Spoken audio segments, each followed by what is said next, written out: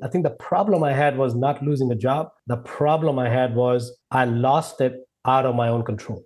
In 2008, I made the same decision, but I made the decision. So I think the problem was not the job. So once I disassociated with the event and I figured out what was emotional that was really troubling me, it kind of became very clear. I just need to make sure I get control back. And how do you get a control back? Finding another job is not going to be a way to get a control back. Finding another job is going to be okay, which I can find very easily now that I'm in a better state of mind. That was the only way I could flip the switch for me. Welcome to Elevate, the masterclass where we dissect the elements of exceptional achievement and lifestyle design with a focus on personal growth and real estate investing. Now, here's your host, Tyler Chesser. Elevate Nation, welcome back. This is Tyler Chesser. I'm so thankful to have you here, and I'm blessed and grateful to be sitting down with Saket Jain today. Today's episode is unbelievably powerful. It is one that will allow us to shift from a lack or a losing mentality to a winning mentality and allow us to overcome and really immerse ourselves in the gifts, the tremendous gifts and the tremendous opportunities that come from adversity. Whether you're experiencing an adversity currently right now, or whether you have in the past, or whether you plan to be in the future. By the way, if we're going to achieve big goals in real estate or in life, it is inevitable that we are going to face adversity. So today's episode is for you if you want to train your brain, if you want to create the opportunity to receive the tremendous gifts from adversity. Today's episode is for you. Elevate Podcast is all about mindset, mind expansion, and personal development for high-performing real estate investors. I'm your host, Tyler Chesser, and I'm a professional real estate investor and entrepreneur. It is my job to decode the stories, habits, and multifaceted expertise of world-class investors and other experts that help you elevate your performance and lifestyle. Are you ready to take it to another level?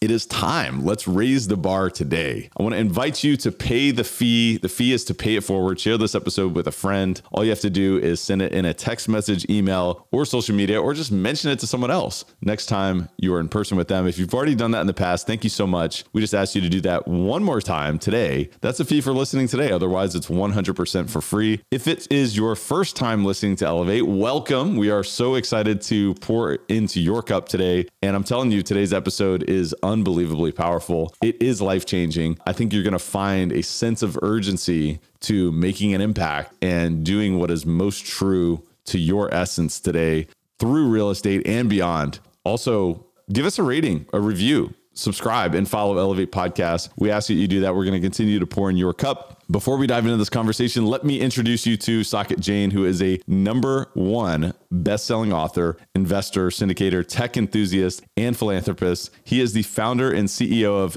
Impact Wealth Builders, where he's passionate about achieving financial freedom through real estate. He has over 15 years of experience in real estate investing. Over the last 5 years, he has taken a particular interest in Class B and C multifamily apartments in markets that have strong fundamentals. Saket, along with his partners, has built a portfolio of over 2,000 units totaling $200 million in assets across several U.S. markets, generating consistent double-digit annual returns. In addition to investing, Saket currently serves as the business operations leader at Airbnb headquarters. Prior to that, Saket, in his role as a business consultant, built, launched, and led profitable new ventures in the technology and financial sectors. When not investing or working, Saket loves time with his wife of 19 years and 2 daughters. Without further ado, please enjoy this life-changing discussion with Saket Jain. Saket Jain, welcome to Elevate, my friend. How you doing? I'm good. Thank you, Tyler, for having me. Well, thank you so much for being here, man. It was a lot of fun to really kind of get to know you. I mean, obviously, we've been connected here for a few months, and we just really got to know each other before this conversation. So now Elevate Nation gets to get to know you at the same time that I'm also immersing myself in this relationship. So thanks so much for being on the show today. Man, before we dive in, or as we dive into this conversation, introduce yourself a bit to Elevate Nation. Talk a little bit about your backstory, your upbringing, and so forth. Yeah, definitely. I mean, if my accent didn't give away, or if my name didn't give away, I grew up in India. I've moved to the US in 2000, May 4th of 2000. I remember the date. So it's been 22 years, great journey. And, being from an Indian background, real estate was always in the blood. That's the real assets is what we believe in. back home. So as soon as I came here, within the first 2 years, I started buying real estate for me. But I think the mechanics of the real estate wasn't clear to me. I was just buying it because I knew it was going to appreciate. But I didn't know the entire component of that so I bought a bunch of properties along the way. And back in 2016 is when the major shift happened for me. I got laid off. A little bit backstory on that. Like any other immigrant, education and pedigree was the most important thing to me at that time. So I went to IIT. It's one of the best engineering schools in India. I got my MBA from Columbia Business School. I worked for Booz Allen, which was one of the top consulting firms, right? Everything is all about, I got to do the best as much as possible. So in 2016, when I got laid off, I was shook to the core. Because I'm like, I've done everything right in my life. Studied hard. I was a topper at my school, honor student at Columbia. Like everything was right. So this can't happen to me. But of course, it did happen to me. So I was devastated. We had to move our kids out of private school. We got to move out of staying states, move with my in-laws. Everything that you can imagine that's going to be a shameful for a man who can't provide anymore, it happened to me. But at that time, luckily, at about 3-month point time in that process, I was able to shift my script from why me and why now to why not me and why not now. And Tyler, to be honest, that one negative word changed my entire trajectory because that has been the muscle I've lived through in any adversity now, right? Because I wanted to make sure that it's happening to me for a reason. And let's not fight that reason. Let's just embrace it and figure out how I'm going to move forward. And the lesson for me was I will never let anyone in the entire world affect my financial trajectory, which impacts my family, myself, and everyone else, right? So I'm going to take control of that. Now, I may still not do well, but I'm going to be the only one to be blamed. And when I started looking at that, cash flowing assets became the forefront of my research. I started looking into oil and gas. I started looking at other businesses, and real estate being very familiar to me, it just trumped it. So we started acquiring single families. And as you know, came to a point where it's going to take me 1,000 lifetimes to scale to a point where I need to get to a point where it's going to make a material difference in my lifestyle. So we quickly pivoted towards multifamily. And since then, we've invested in over 2,000 units. I'm a syndicator now. We actively invest in a lot of our deals. That's kind of like a little backstory. The only thing I would add to that is everything that we do is purpose-driven. Life's too short. In the last few years, I've lost a lot of family members through COVID and through other things. I don't know how much time I have on planet Earth. So let's just figure out what's going to be our impact. So what we do is we redirect our profits through our syndications to providing education to underprivileged kids. Our goal and our mission is to touch 100,000 young lives by the end of 2030. So we'll see if we can get there, but that's our goal. That is an amazing mission, man. Well, I want to go back a little bit because, man, there was quite a distinction there when you talked about being laid off in 2016. Obviously, that shook you to your core, and it probably shook your ego to its core, in the most highest regard. And that is a really interesting script that you were able to shift. And thinking about that, why me, to then shift that to why not me. I mean, that's not an easy thing to do, especially when you're in that circumstance and there's all these things that feel like they're going against you. And of course, Elevate, we're all about mindset, mind expansion, and personal development for high performing real estate investing. So talk to me a little bit about how you were able to make that shift at that point in time. From that dialogue. It was really a dialogue that you were having. It is. I think there's a backstory. Everything has a backstory. The backstory for me is back in 2008, I actually moved into a monastery setting and I was living with monks. We were meditating together, like we were doing yoga together. We were doing anything that you can do, but making money. And that had impacted my life a lot. But what happened is when I moved out of the monastery, I had lost touch with that. So I think it took me about 3 months of me complaining and crying and being very depressed to then figure out to go back to that experience in 2008 when we had sold everything we had in the US, except a few properties that we kept. And then we moved in, right, to this monastery because our goal was to become lifetime volunteers. We're like, what, people can give money, we'll give time because that's what we had ample for. We could carve that out. At that time, we didn't have kids. So when I went back to that time in 2008, I saw my trajectory from being in a monastery to where I was by 2016, it's not another world, right? I just need to now figure out, instead of thinking, oh, I lost everything, which I did not. Back in 2008 was an intentional decision. I think the problem I had was not losing a job. The problem I had was I lost it out of my own control. In 2008, I made the same decision, but I made the decision.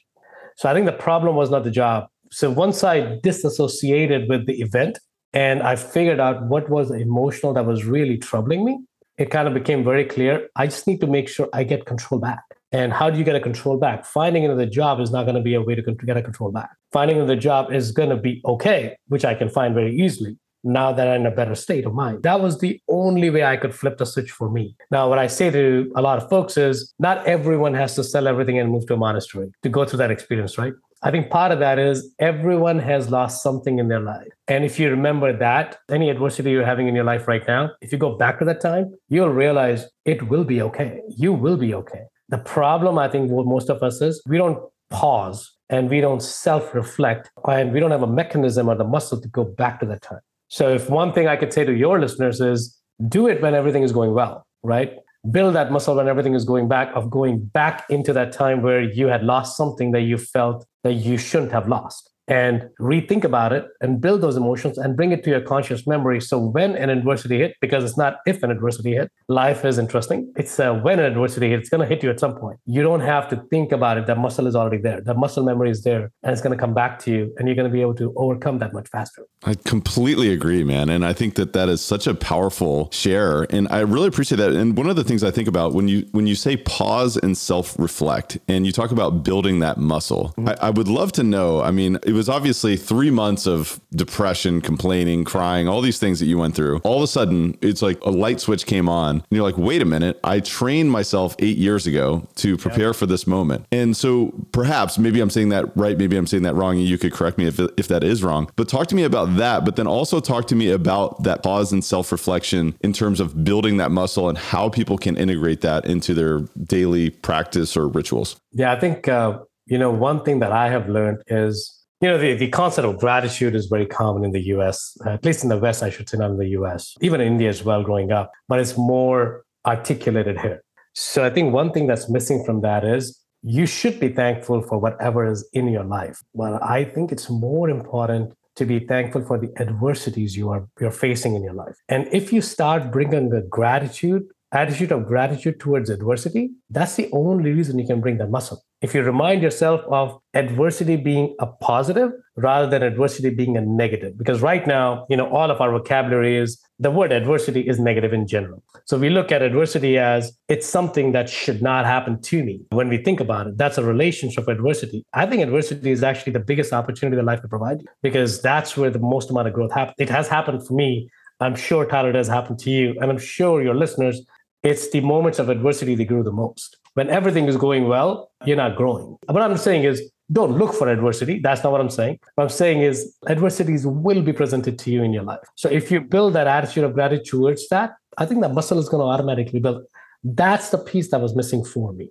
It took me 3 months of crying to get there, but I'm thankful that I got there because thankfully a similar incident had happened to me in the past, not the same nature, but at least the pattern was same. And I was able to make that connection. What I can't tell is, because I've been asked this several times, is how did that connection happen one fine morning? I'm like, that's something I don't know because subconscious mind works in an amazing way. I'm not a psychologist, so I can't really tell you X, Y, and Z led to A, B, and C. What I can tell you is that subconsciously I was ready. I just needed to get my subconscious mind to act, to be able to react to what was happening. It's so funny because in these moments, even if you have trained your mind, sometimes it's like we forget that adversity is the greatest opportunity. Mm-hmm. And it's almost like, well, wait a minute. If we train our mind over time, in that moment, we can go back to our training and fall to the level of our training. And I think that's where we really find the growth. But it is interesting in those moments, we still forget that this adversity and this challenge is a gift. Does that resonate with you? It does. And you know what I have done, because I never want to take 3 months to recover anymore.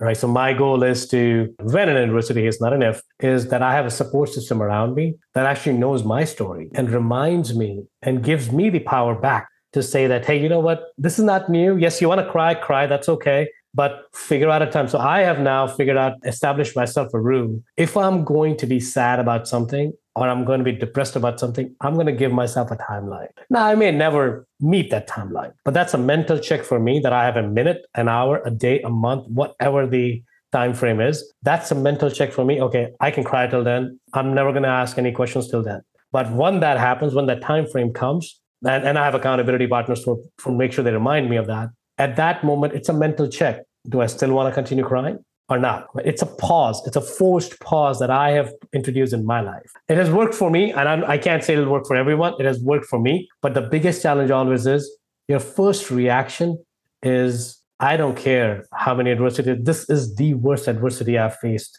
till now, right? That is the mental script that we all tell ourselves. But instead we're saying is, I have overcome all the previous adversities. I will be fine here too. I just don't know how. And that's very empowering. Now, I know it's easier said than done. Very easy to say it, but very hard to do it. I think that's where the personalization of that concept will come, where you will have to figure out your checks and balances. I have coaches for every aspect of my life. I think we share a coach, Trevor McGregor. So he keeps me in check a lot of times. Whenever I'm going through some stuff, he knows my stories. My wife knows my stories. Like my kids now know my stories. I'm basically having to say, you're doing this, and they are trying to build a pattern for me if I'm not being honest with myself. So many great tools that you shared with us there. I mean, obviously surrounding yourself in a support system, giving yourself a timeline to kind of ruminate in those feelings or those emotions. Mm-hmm. This is also another reason why I think conditioning our minds for success is such an important thing to do. And ultimately you think about like these mantras like, hey, problems are gifts. Life happens for me, not to me. Like those things, it's like when the sun is shining and, we don't need to fix the roof. It's like, okay, yeah, I get it. Those are great things. But in those moments, it's amazing how powerful just reminding yourselves of those type of mantras and those type of thoughts can be, because it's like, well, wait a minute, if I just trust the process and that thought is true, what am I actually looking for? It's like, well, I'm looking for positive things. I'm looking for the gift in this challenge. And when you do that, things show up and you see opportunities to take action and you see opportunities to grow through that. Yeah. And but there's actually a scientific explanation of why that happens.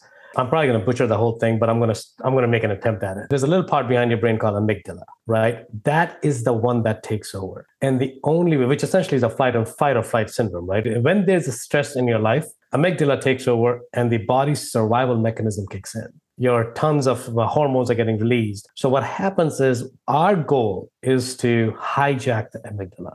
You just need a microsecond pause there. You don't even need a minute of thinking, right? You basically need a way, when you feel that you're going through a stressful situation, if you can just pause. There's a very good mentor of mine. He basically says that build a habit of every 1 hour, regardless of what's happening in your life, to take a 2-second pause in whatever is happening and remind yourself that you're thankful to be alive.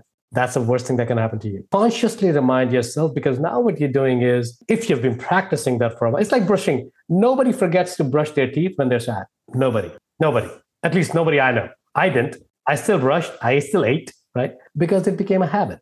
It didn't believe that we were doing something out of the normal. So if you actually build a habit when things are going fine with you, and I'm sure all of us as a child, our mom and dad and our caretakers forced us to do that. That's where the accountability partners come in. That's where the coaches come in, right? Where they're forcing you to adopt a habit when things are going good for you. So when the adversities do kick in, and they will kick in, you don't have to, it's like brushing your teeth. And you're able to overcome that a little bit faster. Not saying it's easy, but you have the tools to recover. Saket, this is so good. And one of the habits that I feel like is almost a meta habit here is bringing the unconscious to the conscious. Oh, definitely. And being aware of what the amygdala is doing. Right. And it's creating sort of a response in your body that feels stressed out or feels fearful. And when you bring that unconscious to the conscious, then you can take control. Does that make sense? It does, right? So I'll just add on to that one more thing. I think it's more about, you got to give your feelings a name, right?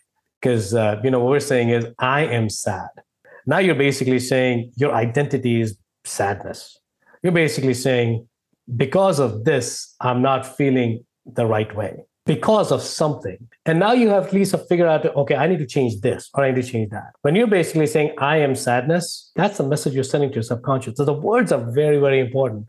You know that. You're a Tony fan. I'm a Tony fan. Thoughts become actions. Thoughts present results, right? So if you want a certain action, you got to change your thoughts. But if you're feeling negatively to your thought process, then the actions, the results are not going to be what you want. So it's a feedback loop that we're yourself creating. And now, again, everything is fine when the sun is shining. I think the key question you've asked us, which is a very important question, is how do we remember it when things are not going the way we want it to be? I think that's where the key is going to be. The only way is not at the moment of, athletes. They practice the game before the game. So when they're in the game, they don't have to think about these strategies. The strategies become etched into their brain. Same exact what we need to do is when an adversity hits it, we're in a game, we're in a war. You can't learn how to throw an arrow or shoot an arrow during the war. You have to learn that before. Now, when the war happens, you know how to do it, right? You may still get killed. That's okay. But at least you know how to do it, right? I think that's the key part. Is what we're trying to say is that bring that practice, bring that intentionality. Don't worry about, I will forget it when the adversity happens. If you do these things consistently, I have seen my time to recover from adversities has shortened down. In some cases, it has gone to seconds. But that's not because I'm better than anybody else. It's because I am doing this more consciously because I don't want to be in a situation where I'm suffering for months. It is hard. And no one's happy. Not you, but people around you are even more unhappy. Seeing you unhappy. So it doesn't help anyone. And where focus goes, energy flows. At the end of the day, if you're focusing on the negative, you're getting more negative. You're focusing on depression. If you're focusing on fear, if you're focusing on lack, then you get more of that. And what we're talking about is fixing the roof when the sun is shining. Frankly, if you really go back to it, it's, we might have rain at some point in time. Yeah. So let's go ahead and fix this roof when it's a beautiful day. And these are really 2 millimeter shifts. Instead of saying, I am, like you mentioned, these are very powerful things that we almost don't recognize at times. Like, I am tired. I am, I am fearful, or I am whatever. Or life's hard. Life's hard. We've heard life's stressful. Everyone's stressed. We're basically telling these rational lies to ourselves. And we're constructing our identity as a result. Correct. And it's kind of funny because somebody did a thought experiment with me. I had never thought about it. Don't think about monkeys. Please don't think about the monkeys. And the only thing you think about is monkeys because our brain does not know negative. Well, you know what that is? That's neuro-linguistic programming. Oh, is that what's called NLP? That's what that is. There you go. I did not know that. Well, it's like if you're talking to a kid and you say, don't cross the street, what are they thinking about? Crossing the street. Yeah. It's the same with us. When we don't hear the do not, we hear the action or the embedded command, which is what you just shared there. That's very interesting. Yeah. So that's what I think my mission is for myself and for others is there are many people who can tell the mechanics of real estate investing or mechanics of being step 1 through step 10. And after here, 10 of them, everything is going to be the same. All right. I think the goal, and it, Tyler, that it's less about the mechanics. It's more about the mindset because you can master the mechanics much faster. It's the mindset that takes a lot of time. And you got to swim upstream a little bit. And that's really what we're talking about here. And I learned this lesson the hard way. My first deal was extremely challenging. And as a result, I was extremely stressed out and I couldn't sleep at night and all these different things. And I was like just running myself into the ground. And when I finally got out of that mess just through pure effort and resiliency and all these things, I was thankful to look back and say, wow, I made it through and I made it to the other side and it was all successful. It was fine. But then I said, look, I'm anticipating that circumstance or some set of circumstances, some adversity is going to happen again. So how can I train myself and be prepared for that? Because I didn't feel like I was prepared for that. I felt like I was on my heels at that point in time. And it almost feels like, hey, you know what? If you've been in that circumstance, if you're a listener and you've been through that circumstance, or you're looking to grow as an investor, you're looking to design a life and make an impact, you've got to anticipate adversity and you've got to train yourself. You got to be prepared for that ahead of time. Yeah, Tyler, but I think you hit something on the nail on the head there, right? Because I think one of the biggest thing is when I listened to podcasts before, everything sounds so easy. And just like you, my first deal was a mess. I jumped from single family to my first deal as a 262 unit 3-building portfolio. Like I can do it, right? I found the deal myself. I negotiated it. I found all the partners. I put the whole structure together myself. This was 2 years ago. And I was very, very happy with my own success until 2 weeks before the closing. Our loan proceeds got cut by $2.6 million. We lost a lot of money. But it also taught me a lot of, this is the most expensive college education I've ever received, but is the most effective and impactful college education I've ever received. Because, I was forced to reflect back, just like you, it is no matter how smart you are or not smart you are, things are not going to work the way you plan to work, right? And that's where you need to start planning for not how to make things better, is who do you call? I didn't have anyone to call when I did that. because I didn't build the ecosystem. I thought I could do it all by myself, right? Because I thought I have all the smartness in the world that I need, but it doesn't take the smartness, right? It's really different. You could be an A-class student in your school, which I was. Unfortunately, now thinking back, I should have been a C student. I never thought about building an ecosystem of support system. It's who, not how. I was focusing on the how instead of the who. And I've shifted that script for me now, as in I'm paying more attention and intentionality about who I'm talking to, who I'm bringing into the team, what are their skill set, how I can help them and add value. And eventually, if I have to make a phone call, I know who to call. It's amazing how this business can humble us. In many regards, it can give us confidence to continue forward and continue to push forward. But there are times where we can be humbled. And I think there's tremendous value in that, right? Because it's a long game. And now, because of that, you didn't build an ecosystem. Now you're building an ecosystem. You've built an ecosystem that's continuing to grow. I just think it's amazing. Let's kind of go back a little bit and let's talk about sort of your trajectory now in real estate. Obviously, that circumstance in 2016 really shook you, but it really gave you the opportunity to, prepare for continued adversity, continue to grow through that adversity. So talk to me a little bit about Impact Wealth Builders and when that came about and sort of where the idea came from. Yeah, definitely. So we were a different company. So I started investing in real estate, into multifamily, more specifically in 2017-ish timeframe. We were called a very different company back then. But again, there's a few backstories there. So we'll go back one step back to cover the context, and then it'll all start to make sense. So Impact Wealth Builders was conceptualized last year. Or actually, I think that the seeds were put in last year, but the company was launched this year. So it's a very new name, but a fairly old or relatively older existence. You rebranded it. We rebranded it. Correct. Thank you for that word. That's what I was looking for. We rebranded. Come on, man. I'm a marketer, man. Let's label this thing. You rebranded it. We rebranded it. Yeah.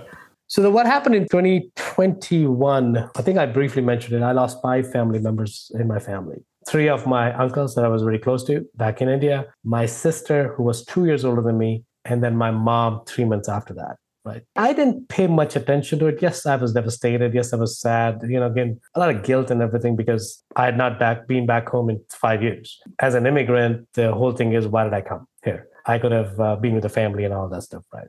But then in January, I got hit by COVID pretty bad. I was almost gone. I was bedridden for like 20 days. I was almost gone. I recovered from that. Then my brother had a heart attack. I'm like, you know what? One person, not this much loss of life and hurt should happen to one person in such a short span. I wasn't complaining about it. I think the reason I had consciously built mechanisms for me to think, I was trying to think, what is life trying to teach me?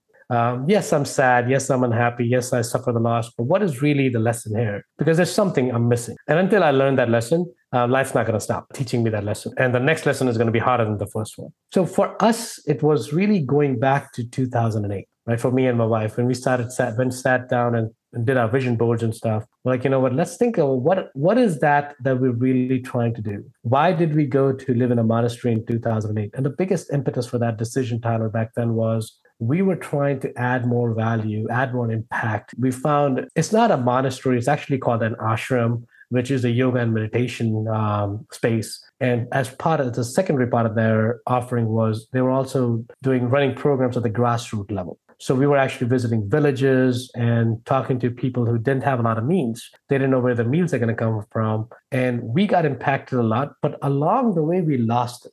So I think now our interpretation of life's teaching for us was life's too short, right?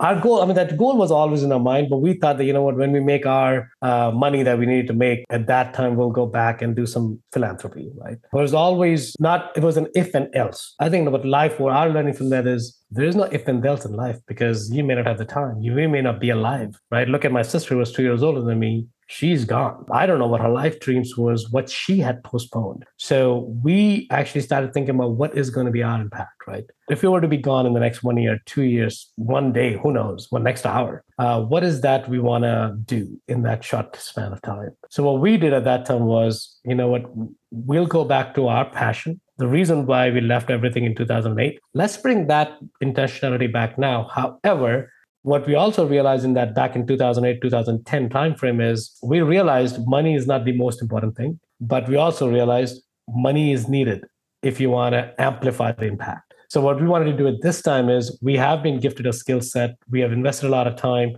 we kind of know how to make money. We may not be a billionaire, but we know how to invest and do well for ourselves and for others.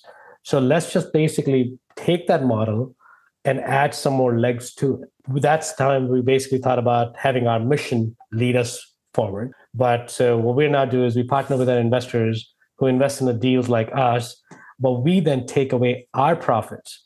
We don't put the burden on the investor. Hey, you got to take 2% of your investments and invest in our causes. If they want to, they're more than welcome. They're aware of it. But we don't know their life situations. We don't know their financial responsibilities. We have no idea what they have to do in their own lives. And we don't want to be as arrogant as we say that, 2% is not going to affect anything. Who are we to say 2% is not going to change people's lives? It may, right? So we basically took it upon us. We redirect our profits, part of our profits, to now these social causes. And for us, the biggest social cause is providing education to underprivileged kids. We have since provided education for about 50. As I said, our goal is to hit the 100,000 mark. Hopefully we can exceed it, but that's our goal. That's our target. And that's really what keeps us going, man. That's the story, the creation story behind Impact Wealth Builders. I love that, man. It almost feels like the lessons that you learned by the very challenging circumstances that you went through with your family. And by the way, I'm so sorry to hear about all of those losses. And so, all of our thoughts and prayers are with you and your family. But it almost feels like the lesson that you got as a result is the urgency to make an impact. Correct. And instead of saying, it's almost like, I can reflect on my own experiences to where it's like I find certain breakthroughs in my life to impact that I want to make. And then I almost file that in the back of the cabinet and say, at some point I will do that. And 8 years later, you go through the circumstance. And now, obviously, fast forwarding even further, 6 years further, there was a sense of urgency that you feel, almost came about. And now you're like, look, I don't know how much time I have. And I think that's a realization that many of us really need to course correct on and recognize. Yeah. We don't know how much time we have. Now, I believe, let me just say this, I believe in tremendous longevity and all of the things that, are really coming about from a biotechnology standpoint and, all of these different breakthroughs from a scientific perspective, which is very exciting. And at the same time, we don't know how long we have. So we've got to do it today. We got to do it now. Yeah, I think part of that is, let's talk about that for a second, because you're right. With all the innovation that's happening in biotech, and I think all of us in our lifetimes we're going to cross 150. Someone's going to be 150 years old in our generation. May not be you, may not be me, but somebody will. But even in that thought process, let's just say we were going to live 150. Between now and 150, if you think about it, if you're going to start, like I was talking to one of the investors, they said that I want to be 70. My path is I want to be 70 and then I want to start doing good. And what I was telling them was there are two ways to look at it. You may not have till 70, but let's assume you have till 70. If you have till 70, you've lost 30 years of impact. And if you believe in the compounding theory, you could have impacted way more life between now and 150 than you would be between 70 and 150. If that statement is true and we all believe that we will live longer, and I believe in that, although we may not have the control for that because some of the things are outside. Like I recently lost a nephew of mine who's 20 years old in a bike accident, right? No matter how much biotechnology would have innovated, that's something he didn't survive. We wouldn't have been able to save him. So that may happen. I mean, this show is not about morbidity, but it's a reminder of treating life with urgency. And if you're going to live longer, great. That's all the more reason why you should be urgent about the impact, because you can now impact even more people. I love that. Thank you for reminding us all about that and recognizing that there's good on both ends of this. Whether we have 100 more years or whether we have 2 more years, there is a sense of urgency. So I think all of us can course correct on that today and reflect on that and, sort of draw the way that we show up every single day in a bit more urgent perspective. One of the things you talked about earlier was sort of building that ecosystem. So I wanted to go back to that. And obviously what you're doing to be able to make that type of impact is applying the who, not how principles. Talk to me a little bit about building your ecosystem. What does that look like from a networking perspective and obviously just relationship building perspective? Yes, I think I'll go back to the first deal because that's where I kind of knew what I wanted to focus on within real estate, within multifamily. I mean, multifamily is a team sport environment. I know I'm preaching to the choir there. So everyone has a different role to play. From investor relationships to finding a deal to building asset management skills to all of that stuff, right? I mean, there's so many different roles that people can play. What I found is if I reflected back at that time on my deal, it took the 5 months out of my life. I don't remember what I did. 5 months, right? I didn't see my kids. And this is coming from a consultant who was essentially calling United Seat 1A as its home, right? This is coming from that. I did not see anybody because I was working full time at that time and I was building this new skill. And I was trying to put all the pieces together. All the while, I'm not just risking my money, now I'm risking investors' money. So this added amount of pressure that was on me. What I realized when the deal fell apart was it's actually the best thing that had happened to me beyond other things. And the reason for that was it made me pause and think, what is the role I want to play? Do I want another 9-to-5 job? Or do I want freedom? Or what am I after? Why am I picking real estate? Because we had achieved the financial freedom by then. So now we're trying to figure out is why am I doing this? Is it just a rut because I like to do it and I'm a workaholic? If that's the reason, that's okay. As long as the reason was clear to me, right? I'm never to say any reason is bad, but you need to know that reason. So for us, it became I'm not looking for, I'm trying to do this to make an impact, right? That's the biggest goal. But the second biggest goal for me is to spend time with the family. So I'm realizing, okay, I have this role to play. And when I was clear, I needed to figure out who else do I need to surround now? Before my goal was I can do everything. So I didn't think about building an ecosystem. But now I'm thinking about I only want to do this and I want to excel at that and I want to beat everyone in that game. That was my goal. So, but I'm like, okay, if I have to do that one thing, that's going to be my one thing. I cannot be focused on any other things. So now I need to find somebody to acquire the deal, somebody to asset manage the deal, somebody to do X, Y, and Z around the whole thing, right? So like, you know what? I'm going to start intentionally looking at folks who have strengths in those areas. And I could partner with them and add value in the other areas that I'm good at. And it becomes a marriage, not of convenience, but of complement skills, right? That's the most important part of the marriage. If it's a marriage of convenience, it's going to fall apart. But if it's a marriage based on complemented skills and attitudes and aptitudes, it actually works very well because now one person has a strength, but they also have a weakness that somebody else can help them protect with their own strengths. So that's really where I started building my ecosystem. So I need to look at what are the different strengths I need in my life to be successful in this area? Where can I find them? And who can get me there fastest? So I joined masterminds. I had coaches, right? I've talked to people like yourselves who have been in this industry for longer than me and kind of how they built their ecosystems. So as again, started focusing on now I know what to get. Now it's easier to figure out the how. The problem in the previous approach was I just knew I needed to be successful, but I didn't know why I needed there, at what price, at what cost, right? So that self-reflection helped me identify. Once it was clear of my path, man, it just became so much easier. And I always say that when the vision is clear, the strategy and the how will appear, the tactics will appear. When my strategy became clear, the tactics was very easy. Problem was I wasn't clear in my own head of what I really want to do. I just knew I wanted to do this. I just didn't know what aspect. Hey guys, just a quick word from our sponsor, then we'll be right back to the show. This episode of Elevate is brought to you by CF Capital, a national real estate investment firm founded by myself and my business partner, Brian Flaherty. CF Capital's mission is to provide property investment and asset management solutions to help investors like you maximize their returns by investing in high-value multifamily communities. If you are looking for risk-adjusted alternative investments in quality apartment communities, are seeking tax-optimized cash flow with appreciation upside without all the hassles of management, you might benefit from learning more about investing alongside our team. You're invited to reach out and learn more about how you can invest with us by visiting cfcapllc.com. We're also currently offering a free ebook called The Bottom Line, 10 Ways to Increase Cash Flow in an Apartment Complex. Whether you're a new or experienced investor, we're confident you'll find massive value in this resource. So go get your free copy today at cfcapllc.com. And now, please enjoy the rest of the show. So Saket, before we move into the rare air questionnaire, the rapid fire section of the podcast, you've got to tell us, man, what happened when the lender pulled proceeds by $2.something million? Yeah. What happened? Did you guys close on the deal? I was hoping you wouldn't ask that question. No, we did not. You did not close the deal. We did not, because what happened was, because it was my first deal, we couldn't raise $2.4 million. Like, we tried different negotiation tactics with our lender, with our seller, but nothing worked. So we had two options at that point. We could have kicked the can down the road and got another 3 or 4 months of extension at a certain cost. But what I felt is, that's going to materially change the deal. What we underwrote the deal at an X amount, an X plus delta is not going to be the same returns. So now I had the money. We had $7 million in the bank. That's not the problem. The problem was Do I go back to Tyler, who trusted me with his $100,000 or $500,000 in some cases, to say, hey, you know what, the story I told you a month ago, it's actually changing. But trust me, this new story is even better. I could have done it, and I'm sure 50, 60, 80% of the investors would have stayed with us.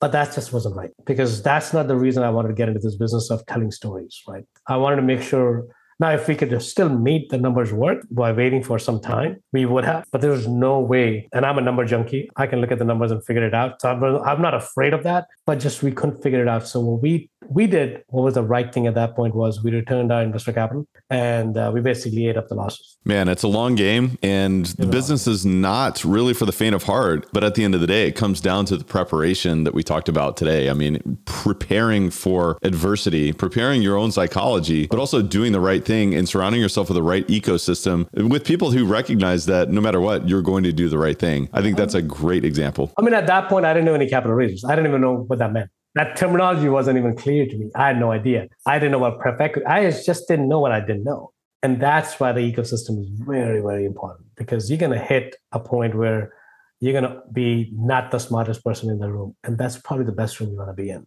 That happens to me every single day, it feels like, Saket. And I don't know if that's destroying my ego or if it's lifting me up and it's pulling me in the great direction. I think it's keeping you on the path of growth, man, Tyler. Yeah. No question. Because if you know all the answers, this will be too easy and boring, and you won't do it. That's so true, man. That's so true. Saket, this has been such a fun conversation. I feel like we could go on for hours and hours and hours, and really diving into the beautiful mind of yours. And as you continue to challenge yourself, I want to dive into the Rare Air questionnaire. It's a rapid fire section of the podcast. Mm-hmm. It really is about being uncommon. I mean, I think sort of making the shift and shifting the script, inner dialogue, is an uncommon practice, one that I would like to see become more common. But I'd like to ask you a few questions before we wrap today's episode. If you had to point to 2 or 3 of the most impactful books that you've read over the past few years, what would those be and why? The most impactful book, not a business book, it's the book called Mindset by Carol Dweck, right? And that actually, a friend of mine, I have to give him the credit. He showed me that book. It didn't make any sense to me at that point. I'm like, yeah, whatever. It's just this woo-woo magic here, man. I don't even know what that means. Mindset. Everything is about action, right? You got to do it. But I think through adversities in my life, I started to realize that the terminology, because once you name a certain thing, it's easier to overcome that, right? And that book talks about 2 mindsets. I'm pretty sure you've heard it. I just don't know if you knew the origin. It came back from the book, Fixed Mindset and Growth Mindset. So Carol Dweck is the one who essentially coined those 2 terms. That's the one book that I would say has impacted me the most. The second I would say is, which we've talked about in the show a lot for now, Who Not How. Definitely read that one. And the third one, which is all of our favorites, the Purple Book, Rich Dad Poor Dad. Yeah, those 3 books I think I always go back. I mean, there are tons of books. I read a book a month.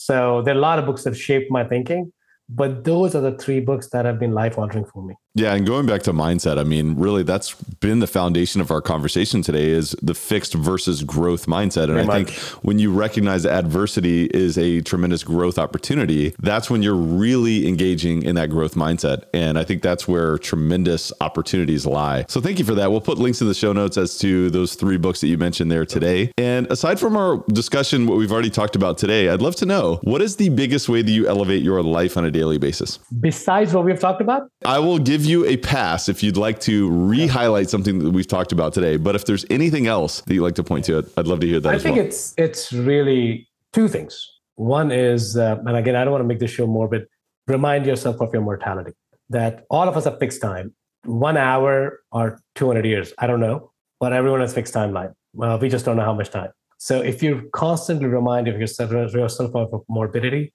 your mortality, you are going to bring sense of urgency in things that are most important to you. So I think, people look at death as a negative thing. You can. But what I'm saying is use death as an inspiration. Because if you think you only are here for 100 more years, that's a very short time. That's not a lot of time, right? So why do things that you actually hate doing?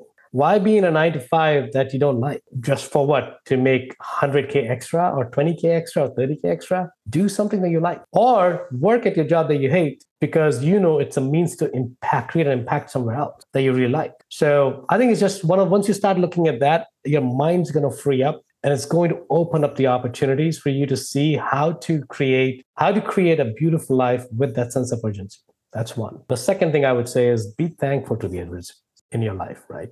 those are two things. If I say that now, I sometimes forget it, Tyler. I know I'm saying it easier than doing it. So I have reminders, I have checks and balances in my life to kind of make sure that, my wife is the biggest grounder for me. When I'm flying too high, she'll bring me down, but not in a negative way. It's like, it's fine. Something is going to remember that time, Saket? I'm like, yes, I do. So he's like, yeah, let's not forget that. So let's bring the reality back into everything. Man, you're speaking to the heart of so many listeners today. And I think that you're allowing people to sort of course correct and recognize, well, you know what, there is an opportunity for me to go back and for me to recognize. But actually, are there any tips for being thankful and remembering? Because I think that you've also given us a gift by saying, hey, look, I'm not perfect and I don't do this in a perfect way, by using death as an inspiration and remaining in a state of gratitude. Are there any checks and balances that you might point to in particular? I think one thing is I asked the question to one of my mentors and coaches.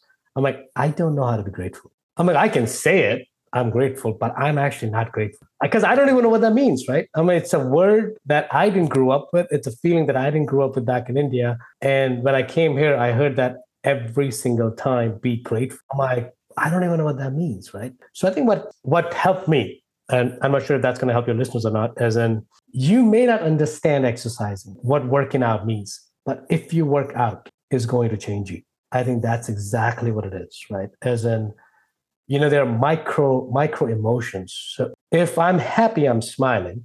But if I actually force smile, I will become happy. The reverse is also true. The same thing's true. If I'm feeling grateful, I'm going to be saying that I'm thankful. So if I'm actually saying I'm thankful, I may eventually start feeling grateful. So that reverse wasn't true for me. I didn't even know that connection. So I think part of that is articulating it, right? Part of that is journaling it. So however you want to let that emotion out, that you're feeling thankful, even though it may seem mechanical, right? Eventually, your emotional being is going to change. The sense of gratitude is going to overpower you. I think that's what you're looking for as a trigger. And once that happens, nobody has to remind you have to be thankful. Man, that's good stuff. And it goes back to the earlier part of our conversation. We were talking about I am, those little embedded commands and how powerful words can be. And it's I am grateful. That can be a very powerful mantra to step into and recognize, well, wait a minute, maybe I don't feel that way, but perhaps that could be a leading indicator to get me to start to feel that way. Body language is another one I would point to. It's like if you're slouched over, if you're hunched over and you're kind of feeling small and feeling lack, well, then you're probably not going to feel grateful, but there's other circumstances, other ways to sit or stand or, feel powerful. Mantras, again, habits, building this dialogue into your habitual language, whether it's, speaking to yourself, whether it's journaling. And I think all those things can lead to feeling, but I just think that there's a lot of really great tips there, man. So thank you for that, Saket. No, thank you. Thank you for giving me the opportunity to share my story. Absolutely, man. This is so much fun. And I want to wrap up just real quickly. If you were to tell me, obviously Impact Wealth Builders, you're making a tremendous impact on so many other people, but what is the number one and the biggest way that you are elevating others around you? What we do with Impact Wealth Builder is we partner with investors. Now, there are lots of investors, right? there's $3.8 trillion. I'm pretty sure that number is increasing the moment we've talked, of money that's sitting in the Wall Street, right? That you can actually bring to different investment types, which I know you're a proponent of as well. So what we do is we partner with them. But the biggest difference for us is we do not partner with investors who do not have mission oriented, who are not mission oriented, right? For us, it's not about making money. Our mission has to be aligned. Now, we will work our butts off to make sure that we give our returns back to our investors, and we will, but that's not the only goal. If somebody's just looking to make money, they're not the right investors for us, right? So what we always do is we partner with them. We build a thriving community of investors who are supporting each other to make sure that they grow together and build a community that they're proud of. So in order to do that, we're always looking at opportunities that can help us. Currently, we have an opportunity in Myrtle Beach, which is a 2022 recently built apartment complex, 252 unit. And we're essentially creating those opportunities for our investors in an environment which is very, very risky and shaky and uncertain. Right? We have a fixed debt, low debt to equity ratio, about 60%. So we're trying to remove that variability so that the returns are in line with the risk that's happening in the market. But the investors still have the opportunity to continue to grow their wealth and gain their time back so they can focus on other things in life. I love that. And if the listeners want to learn more about that, where can they go? If you go to impactwealthbuilders.com, you go join our investor club. And when you join it, you will get a chance to schedule a personal call with me. So that call is not about the opportunity per se, but that's the call where I would understand if we're a fit for you and you're a fit for us. And then if there is, then we'll send you the information about the opportunity. I just don't want to put it out in public because, as I said, I'm very particular with what investors I work with. And that's the only way I could filter them out. Fantastic. Well, Saket, man, I just want to acknowledge you. Obviously, you have done the work. You continue to do the work on yourself, and you're making such an amazing impact on other people, not only by your example, by the mechanisms that you are building into your investments and the way that you're building your business. So, man, I just want to acknowledge you. I just want to thank you so much for being on the podcast today. Are there any parting thoughts or words of wisdom that you'd like to share with Elevate Nation? I'm going to borrow the word that Seth Godin says, go make a ruckus. Life's too short. Do things that you really like.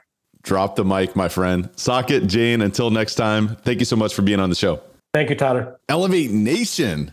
Oh, baby. Saket Jain bringing the absolute heat, tremendous value today in this episode. Wow. If you enjoyed this episode, just go ahead and share this with a friend and have a discussion, because I can tell you that adversity is guaranteed. And it's just a matter of what gifts do we receive as a result of going through that adversity, and how are we training ourselves to be prepared to receive those gifts? Because ultimately it's either we get destroyed, we get taken advantage of, we lose, or we win. And it comes down to that growth mindset. And ultimately, I think that today's episode is an opportunity for us to condition our minds for continued and ongoing success, constant and never ending improvement. I'm just so thankful to have this opportunity to course correct myself. And I want to invite you to look at the opportunity to do the same. What is it that you have perhaps had the opportunity to look at in a different light? And I think that today's opportunity, today's conversation really gives us that opportunity. So I just want to thank you so much for listening. I also want to encourage you to identify what are your top 1, 2, or 3 key distinctions or takeaways from this episode. I want to invite you to listen to this episode again, because repetition is the mother of all skill. And also, by the way, when you think about conditioning your mind for success, it is about those inputs. The inputs, that sometimes we're not aware of how powerful inputs are. The music that we're listening to, the podcasts that we're listening to, conversations that we're engaging in, the books that we're reading, the social media that we're consuming. Those things are extremely powerful. And repetition, in this sense, can give you the opportunity of conditioning your mind so that it becomes natural that your dialogue is one that's empowering, one that's strengthening your future, strengthening your growth, and strengthening your capacity to achieve and surpass your goals. So ultimately, that repetition gives you the opportunity of immersing yourself in that and becoming and strengthening that identity, becoming that person that you want to become, and maybe somebody that you've never even imagined that you could become. Ultimately, now the call and the challenge is to take massive action. So go out there and apply what you learned today. Until next time, Elevate Nation, thank you so much for tuning in, and we will see you next time. Thank you for listening to Elevate. If you enjoyed this episode, be sure to rate, review, subscribe, and pay it forward by sharing with a friend. Most importantly, take this opportunity to elevate your results by taking immediate action on what you learned. For more, visit elevatepod.com.